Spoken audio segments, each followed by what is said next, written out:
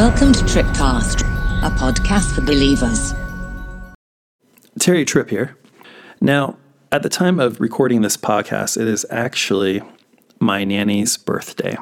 And although my nanny's been in heaven for some years now, I always think about her maybe a little bit more during the Christmas season because she loved Christmas so much and she loved singing Christmas songs and Christmas carols.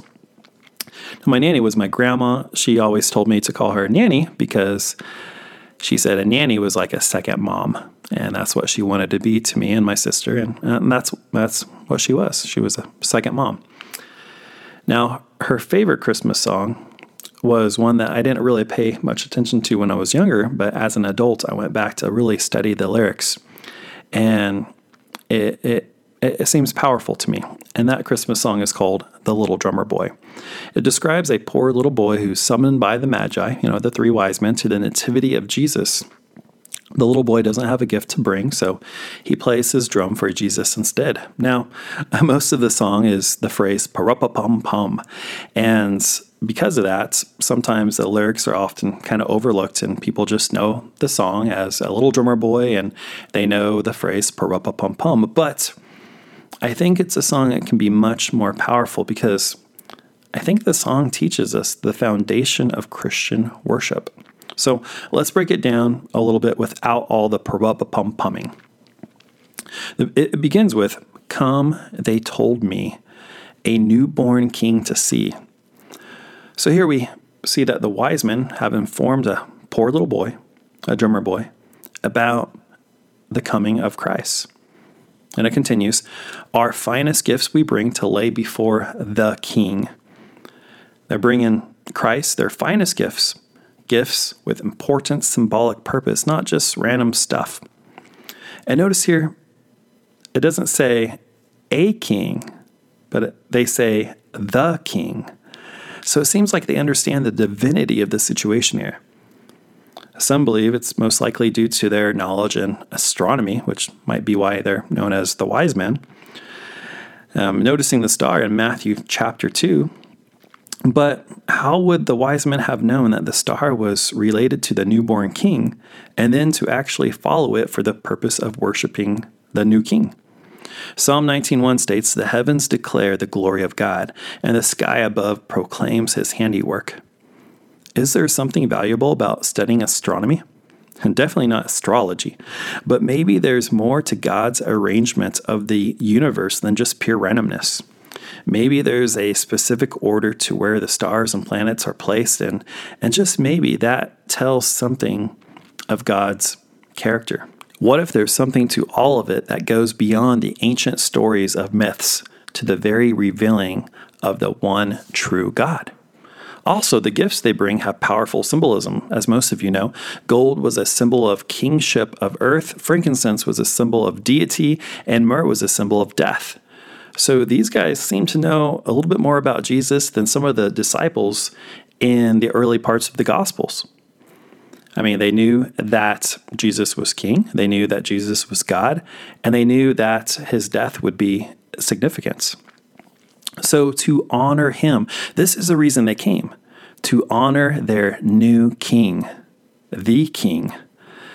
I think worship would have been a good word to use here, as it talks about that in Matthew chapter 2, verse 2. But of course, we honor Jesus by worshiping him. I believe the word honor was specifically chosen, though, to show the kingship of Christ. Wow, what a great contrast of the king not even having a crib. The song continues with the little drummer boy saying, "Little baby, I'm a poor boy too." He relates to Jesus being in that manger, the feeding structure for animals. He knows that Jesus knows what it's like to be without. Jesus is no stranger to what we're going through. John chapter 1, verse 14 states, "And the Word became flesh and dwelt among us, and we have seen his glory as of the only Son from the Father, full of grace and truth." I love those two words together, grace and truth. Hebrews chapter 4:15 states, "For we do not have a high priest who is unable to sympathize with our weaknesses, but one who in every respect has been tempted as we are, yet without sin." The little drummer boy recognizes the glory of God as he looks into that manger and says, "I have no gift to bring that's fit to give our King."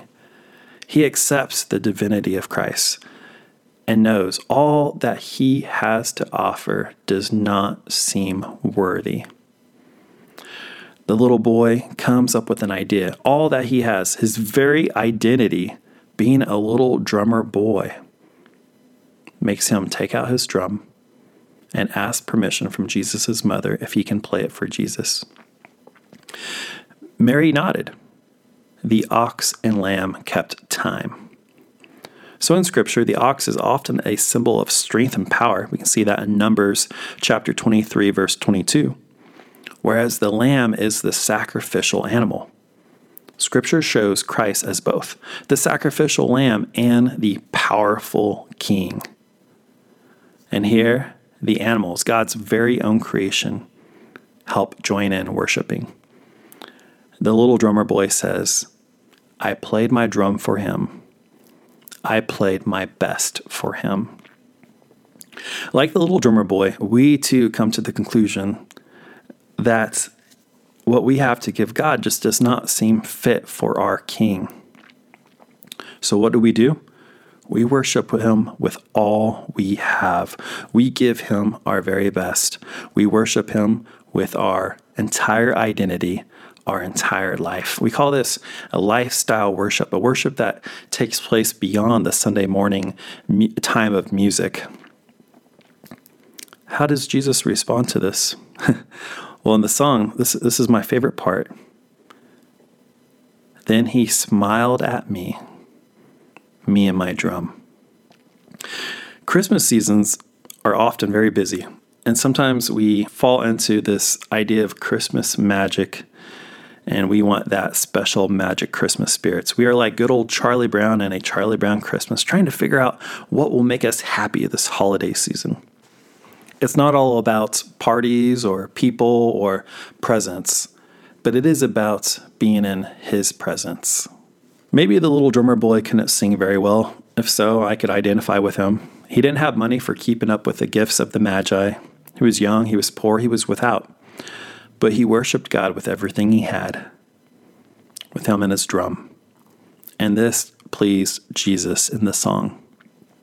Our lifestyle worship pleases God, as true worship is not just an experience that happens. It's us living our entire life as a sacrifice unto the Lord. As Romans chapter 12:1 states, "I appeal to you, therefore, brothers, by the mercies of God, to present your bodies as a living sacrifice, holy and acceptable to God, which is your spiritual worship." Now, I know there was no drummer boy recorded in the biblical story of the Nativity, but I like to think somewhere, sometime in history, there was a little boy out there worshiping God through playing his drum, however that looked, wherever it was. Because I know in times in my life, I've worshiped God through playing my drum. This being one of my nanny's favorite Christmas songs, I think about her maybe growing up poor and offering her voice, her drum, which was her voice, up to God and worshiping God that way. And her loving Christmas so much. And now I look back at it and I think, man, her having a little grandson grow up as a drummer, because that was my first instrument, and seeing me worship God through playing my drums, maybe that made her like this song a little bit more. And of course, I really miss her. There's been times in life where I didn't always have the words to sing.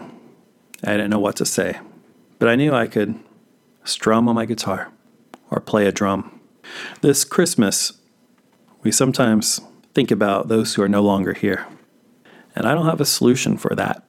I don't have an answer that's going to make everything better. All I can say is that in those times where we're missing those who aren't here, worship Jesus. I know Jesus is our only hope. You can worship him through all that you do and all who you are. Pa-ra-pa-pum-pum.